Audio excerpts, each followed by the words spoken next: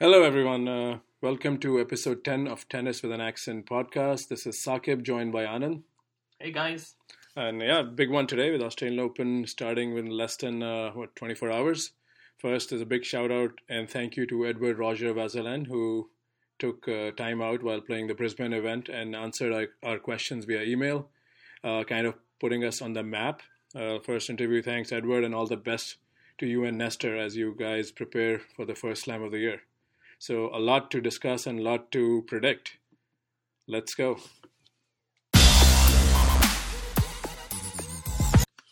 The Edward Roger Vazelan interview could be reached by our website, tennisaccent.com, which also has a widget for all the podcast downloads. And we've started a new blog post there where guest bloggers can contribute and keep everyone engaged. We have a question from the listener's point of view. Nakul, who I've mentioned before, has sent a question for you, Anand.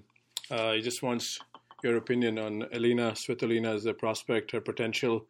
Do you see her as a major winner at some point? I guess I'm the key opinion leader on women's tennis here. Yeah, that's already been established. You are the WTA expert here. Nakul, I think you've hit upon a very interesting player.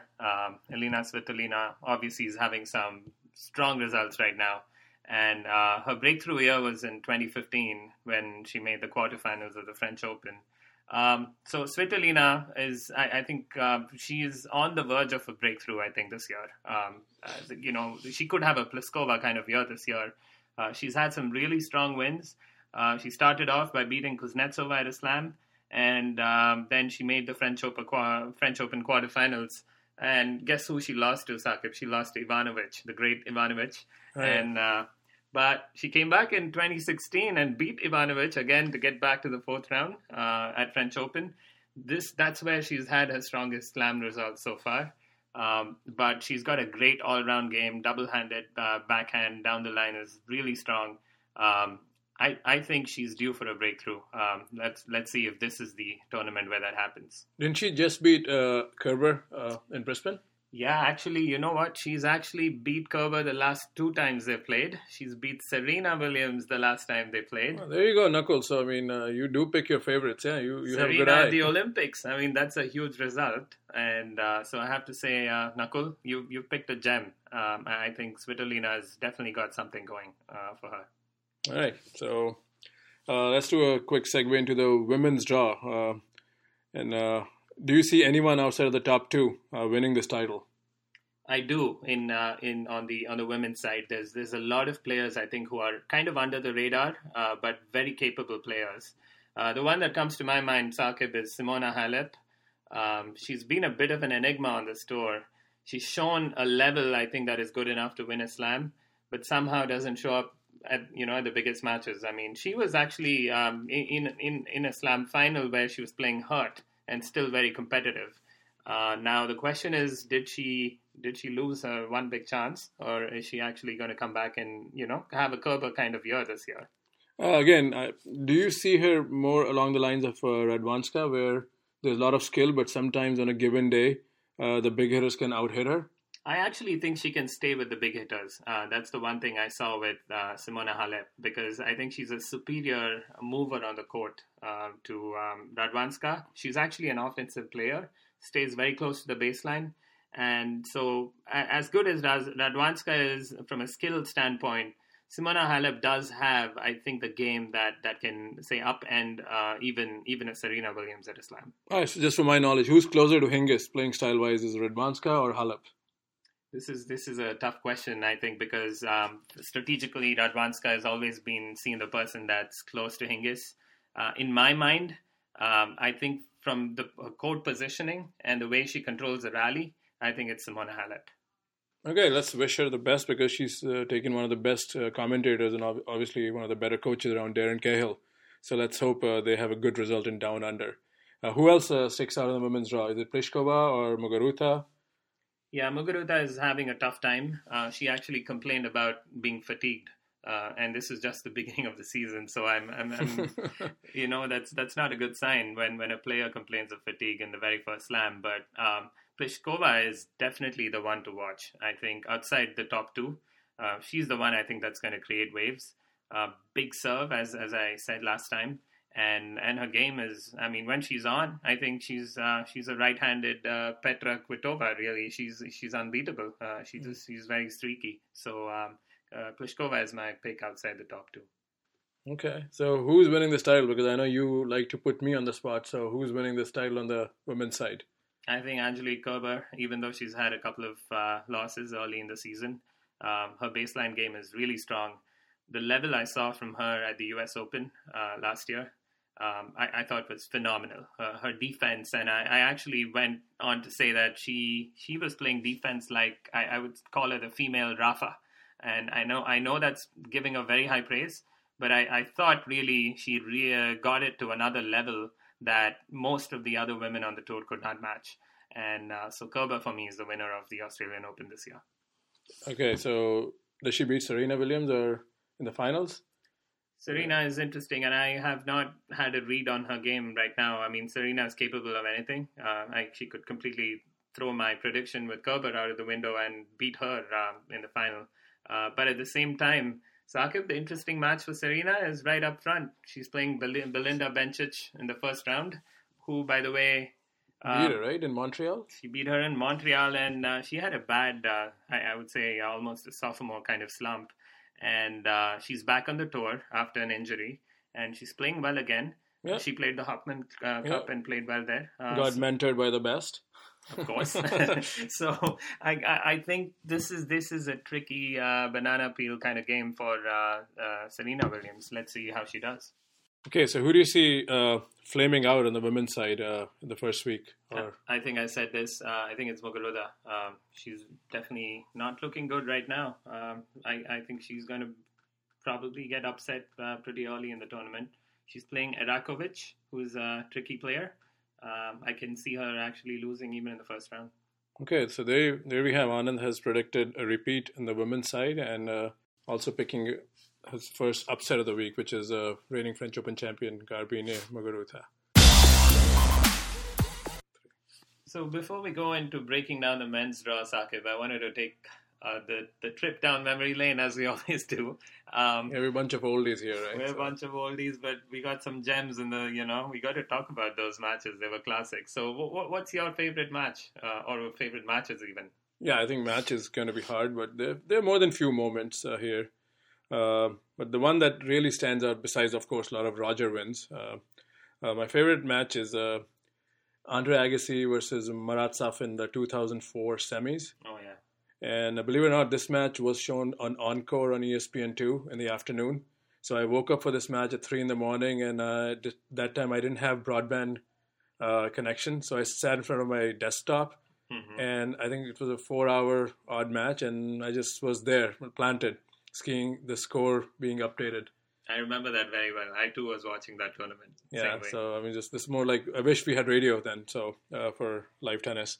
So yeah, Safin, I think, played lights out because before that he had tough matches with Blake, Martin, and Andy Roddick. And Patrick McEnroe really didn't give him a chance because obviously Agassi was the man to beat in the heat of Australia.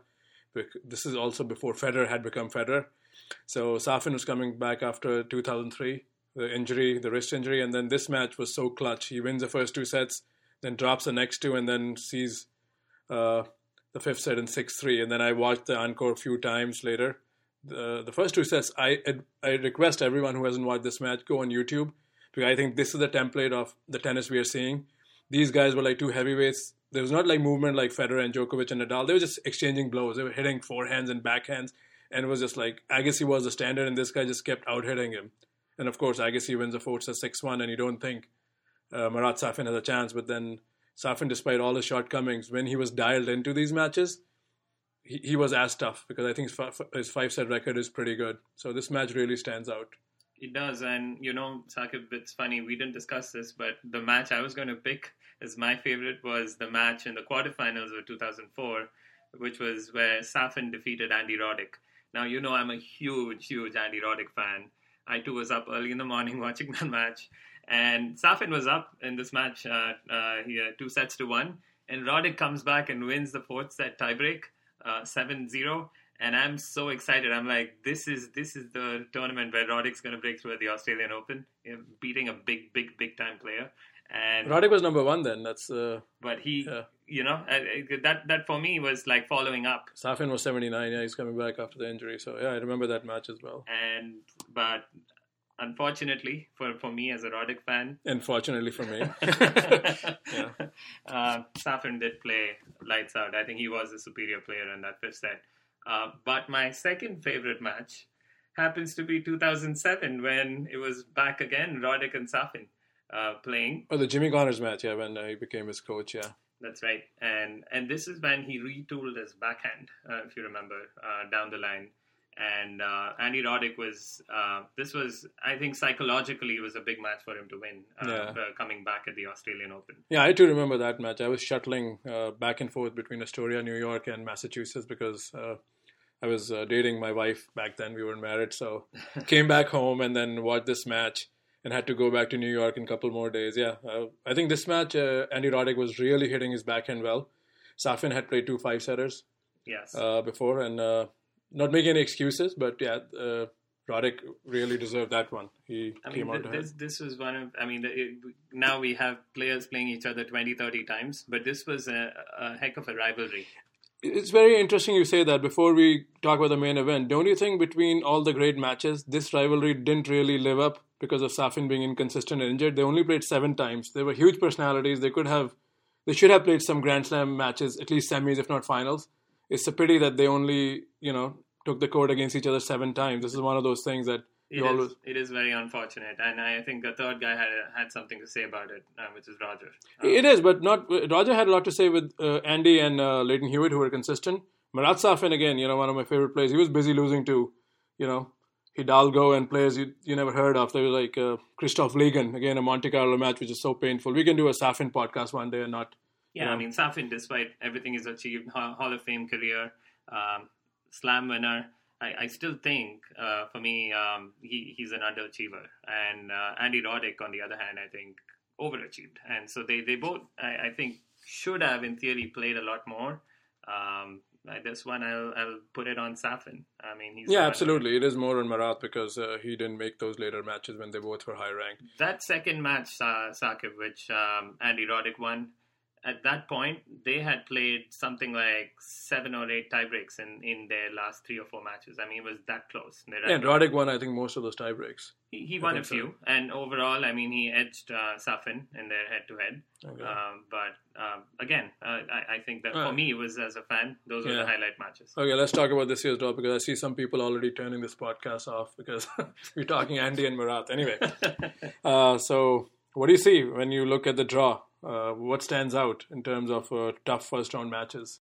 So when I look at the draw, I think the first-round matches for most of the top players, they look pretty straightforward. Including Djokovic? Yeah, Djokovic, Verdasco, I think Djokovic is going to win that in straights. All right, let's talk about that later then. Yeah, and so, but the ones that kind of stand out for me, there's a couple of matches involving, I'd say, the junior players, and I mean the younger players in the tour. Riley Opelka won the 2015 Wimbledon juniors, and now he's playing David Goffin. And Goffin, yeah. And that's going to be I think a tricky match for Goffin because Opelka is 6'11", did not get enough news, I think, for beating Taylor Fritz in that Wimbledon, but Taylor Fritz has been in the news since then. Admittedly, Fritz has adapted better to the senior tour. Plus Opelka was injured as well, and Fritz had a quicker transition on the men's side. Right, but Opelka, I tell you, has a very powerful game. I see him as a better version of John Isner coming into the tour. Yeah, I agree. I saw a bit of Opelka last night, and I was impressed seeing the first strike tennis he plays. So what else? Who have you got? For matches, I think Alexander Bublik, someone I've been following since the last fall, made through the qualifying attempt for the first time in a major and is playing Luca Pouille. That match could be interesting given Bublik's somewhat unconventional game plan. Do you think he has a shot? Outside chance. Didn't Pouille withdraw from Brisbane against, I think, who was he playing? Dimitrov? Yeah, so let's see. I think Pouille is the favorite, but this match could have some exciting rallies and a close set and a half at least. Yeah, and I'm looking at Dolgopolov and Coric as another interesting match. Coric is not living up to his potential, but And Dolgopolov is, I think, a very wily veteran already on the tour. And a great shot maker, yeah. A great shot maker, and it'll be interesting to see if Coric can pull it off. Okay, and another match on my list is Gustavo Elias from Portugal taking on local boy Nick Kyrgios. If Kyrgios is healthy, he should have no problem whatsoever going through this match. But then if he's somewhat compromised by the injury he suffered during Hopman Cup, Elias is a very compact player who can make life tough for Nick. Who do you see losing early? Any of the top players that you think might potentially lose, even in the first round? First round, it's tough. I think Lopez Fonini is one that stands out. Then Monfils is another one that I think is a tricky one. He's playing Jiri Vesely, and Vesely actually beat Djokovic last year, so he's got a big win on. And Monfils has had a bit of a lull in the last couple of months, so he's vulnerable, I think. Agreed, because a lot of people expect Monfils as a guy who's going to slip and make room for someone in the top 10. So, yeah, I'll be intrigued with that result, how it goes. So let's talk about the big guys. And we'll start with Roger and Rafa. They're coming back to the Slam. And what do you see for them? Okay, Roger first then. I think Roger has some... he has an ideal draw, let's put it this way. He's playing against the two qualifiers, so back-to-back. That probably has happened for the third time in his illustrious career. You call it an ideal draw if he's playing Berdych in the third round and Nishikori fourth, Murray 5?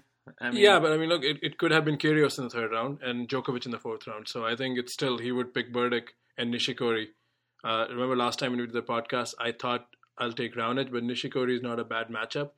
I don't expect Federer to beat Nishikori, but that'll be a good test where he's at. I have to stop you here, but I think you're not giving Berdych his due respect. Berdych, I think, is the one who's probably going to beat Roger. He's been losing to him a lot in their rivalry, but I think this is where he sees a chance. He comes back and beats Roger. But Berdych himself hasn't been lighting it up, right? Since he partnered Ivanisevic, results were supposed to go up. He did reach the semis in Doha, but I think the trajectory has been going down. Let's take a quick moment because we haven't talked Tomas Berdych since we started doing this podcast. A very compact player, solid player, seen somewhat as an underachiever, in this era of Big Four. Do you see Goran making any impact? Because Berdych's weak point has been his serve, his inability to win cheap points on that serve. I think everybody agrees that Berdych has a great game. A slam-worthy game. I think where Ivanisevic can make a difference is really help him play more on instinct.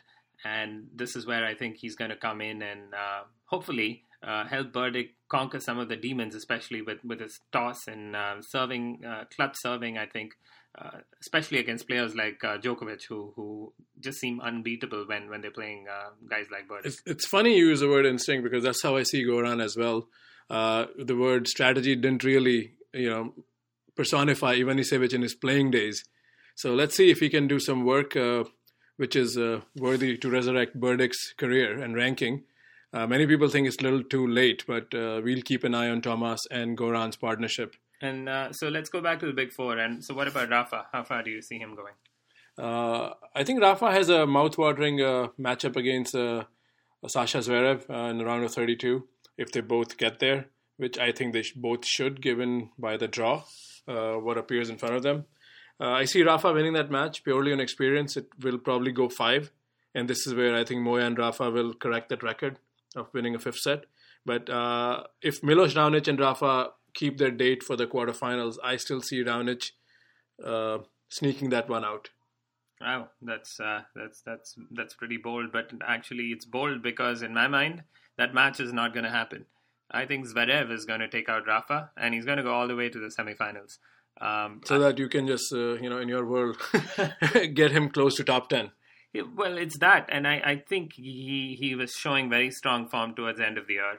This is, I think, typically the kind of year where players make that transition from being 15-20 to top 5 and 10. And Zverev, we've been talking off as a super talent.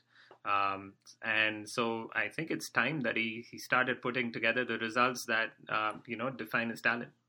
I think he'll definitely be boasting a career which have those kind of moments, but I don't think he's ready yet to beat the likes of Nadal and Raonic in a back-to-back or maybe 2 out of 3 matches. So I still think Milos Raonic is the most likely candidate to come out of that section and play Novak Djokovic in the semifinals. Again, we're jumping ahead, but we are. And by the way, I wanted to ask the one guy most people ignore, and probably the most dangerous guy out there is Wawrinka. Do you have any predictions on Wawrinka? The less we talk about him, the more he wins. So let's let him be. The mouth-watering prospect of watching Wawrinka play Kyrgios. Okay, now that match if happens, and if both are firing on all cylinders, I still think Nick wins this match, maybe in straight or 4 sets, because there's something about that matchup that Nick really troubles. Wawrinka maybe takes the time away, plays this big cut tennis, doesn't give him rhythm for long rallies. Of course, Stan is a man who has made a living on proving people like us wrong, or even the tennis pundits. So I still see Nick Kyrgios, if he's healthy, beating Stan. But then the health is a big if with Nick. So we know that every Australian Open runs through Novak Djokovic. And so he's starting off against Verdasco. And he's got, I would say, a relatively tough draw in my mind. And so do you actually see this playing any different than Djokovic winning the whole thing? Yes, I think Djokovic can still, it's on his racket. He can still lose this. And Grigor Dimitrov may be the biggest challenge in his way to reaching the second week, because Dimitrov has been playing some mind-blowing tennis and kind of got over his contemporaries. I've given up on Dimitrov, even though he seems to show sparks of the talent that we thought he was. But he beat 3 top 10 guys, winning the Brisbane title, and Raonic and Nishikori, I know you're not a big fan of either. They don't give away matches. They play tough. So Grigor to beat them and win the title has to bode well. When I look at the draw, the match I see Grigor actually struggling with is, even before Djokovic, he's going to be playing Gasquet, who actually has a 5-1 lead on him in their rivalry. Let's make it 5-2 on Friday. I think Dimitrov wins that match, yeah. Yeah, and Gasquet's happy they won Hopman Cup. No, so this is, I think, the match I don't see happening. But you're right. If Dimitrov plays Djokovic, it should make for some entertainment. Look, I mean, if Novak is on his game and is invincible, beast mode best, nobody is even coming close. But let's go back before the Boris Becker years, and Dimitrov was playing some good tennis under Roger Rashid. Yes, Roger Rashid. And they had some close matches. Dimitrov, I think, beat him in a match, I believe, in Madrid, and then had that 4-set semifinal at Wimbledon. So if Grigor comes back with some clarity of game plan, he's covering the court well, executing his, shot selection, and confidence is a big thing for a guy like Dimitrov. I see him giving Novak Djokovic all he can handle. He would, except I always think of the Australian Open as Djokovic's home field. And this is why I think Djokovic is unbeatable. But let's talk about the biggest challenger. I mean, Andy Murray is clearly the biggest challenger.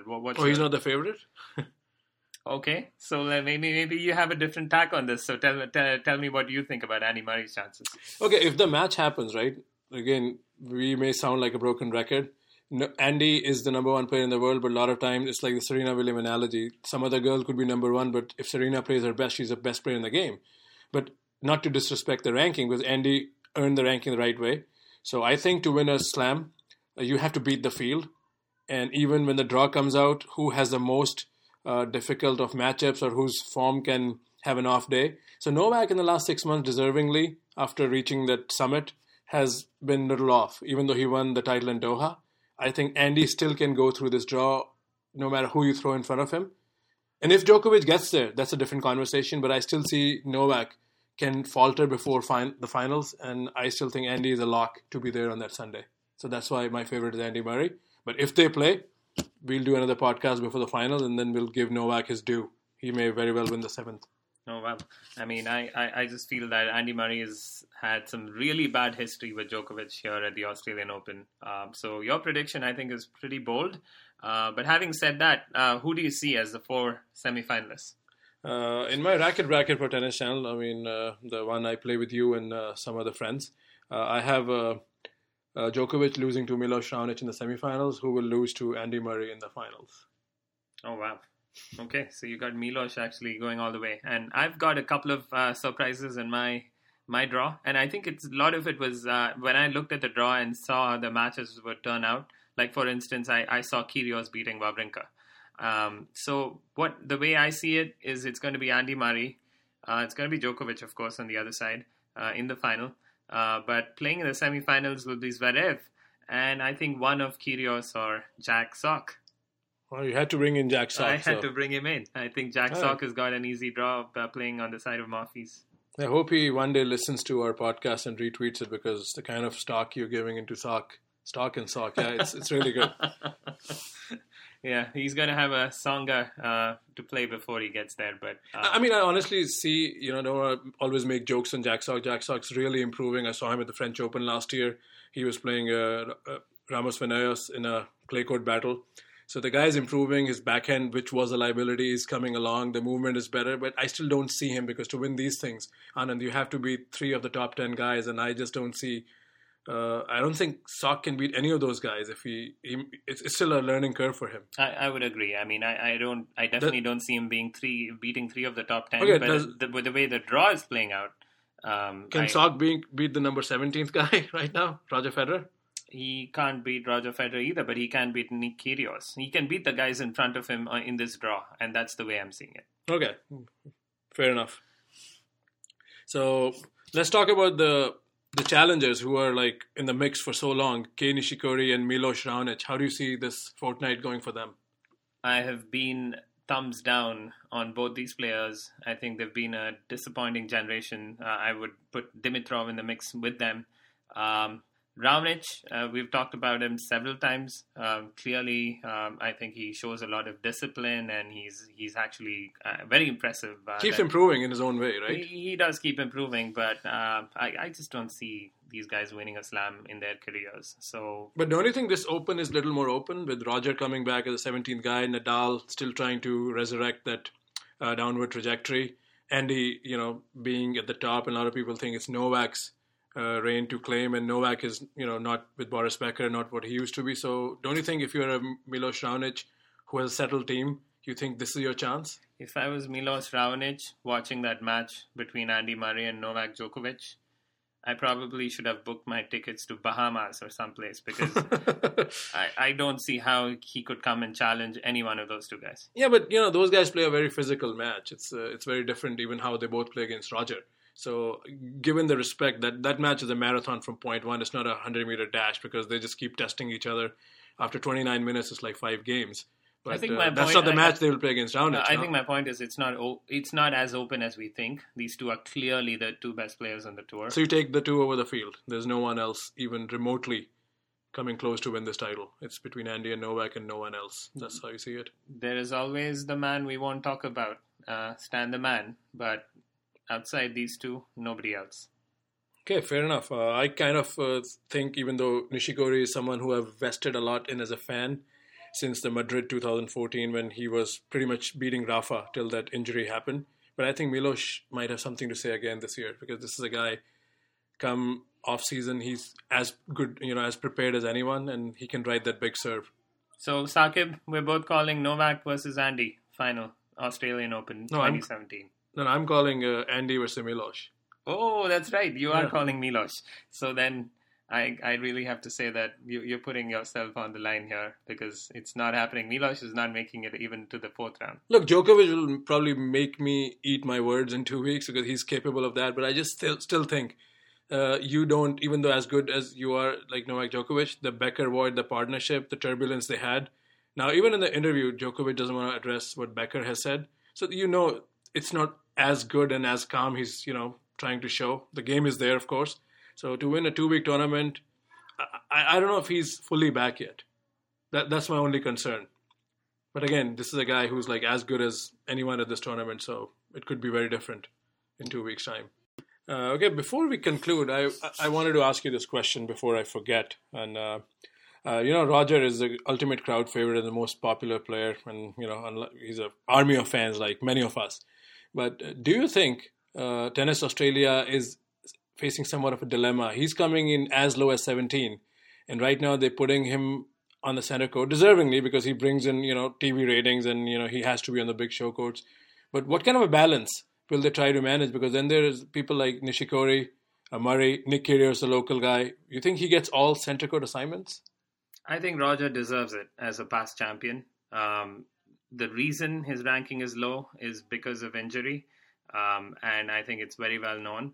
And I don't see personally how Tennis Australia would miss out on the opportunity to showcase Roger again in what could be one of his final years on the tour. But then you've been going to the Open so many years, right? So you think if Roger, similar scenario occurred, you think the Louis Armstrong fans will go crazy if Roger gets to play there. So in the end, tennis does win if you put him out there on, say, Margaret Court or Hisense. What about the Ashe fans who pay hundreds of dollars? And no, he still, if he plays 4 matches, I only see him playing, all matches on Rod Laver. Maybe one match outside. That's how I see it, because someone like Nishikori deserves to get his affairs on center court, because again, another thing I was reading somewhere, the guy who's playing Murray or Nishikori, and he said he didn't even get a chance to practice on the center court. Again, the establishment conversation we had. So these guys who will be playing in front of a biggest audience, the tournament directors don't even allow them practice time. It's all about the Rogers and Novaks. And true, but I'll just say this: the audience, for me, the highest paying audience in that tournament would be wanting to watch Roger Federer, and this is what they're paying for, in my mind.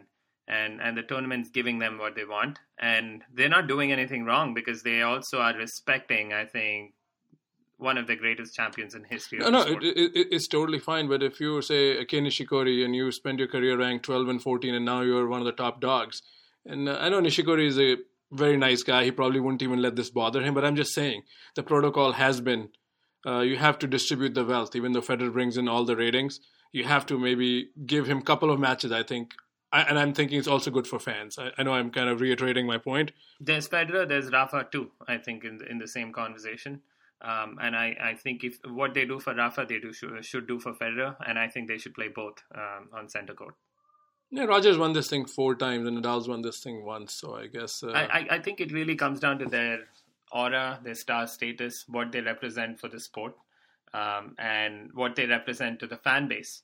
And these things, I think, are very important. As good as Nishikori is, and I kudos to him for being a solid player on this tour, he just doesn't approach, to me, the status of Roger Federer. And the fans that are paying dollars to watch these guys play, I'll be hard-pressed to find one fan who will say, I'd rather watch Nishikori there on center court than Roger Federer. Okay, I mean, I don't fully agree with you, but I totally see your point, because I'm also, I'm a little split, but I still think they should play Roger maybe outside on Margaret Court at least once. That's how I see it. And so on that note of disagreement, which we must have on our podcast, I'd like to thank everyone again for listening in. Do check out our website on tennisaccent.com. We have some interesting blog posts, and also an interview with Edward Roger Vasselin. And we look forward to talking to you guys again in the coming week. Maybe sooner than that. Thanks for listening. Bye now. Bye. That's good. Hello, friends. Welcome to the second episode of the Tennis Podcast. As promised, I'm back. Anand is still burning the midnight oil as his company is demanding him to work a lot of extra hours.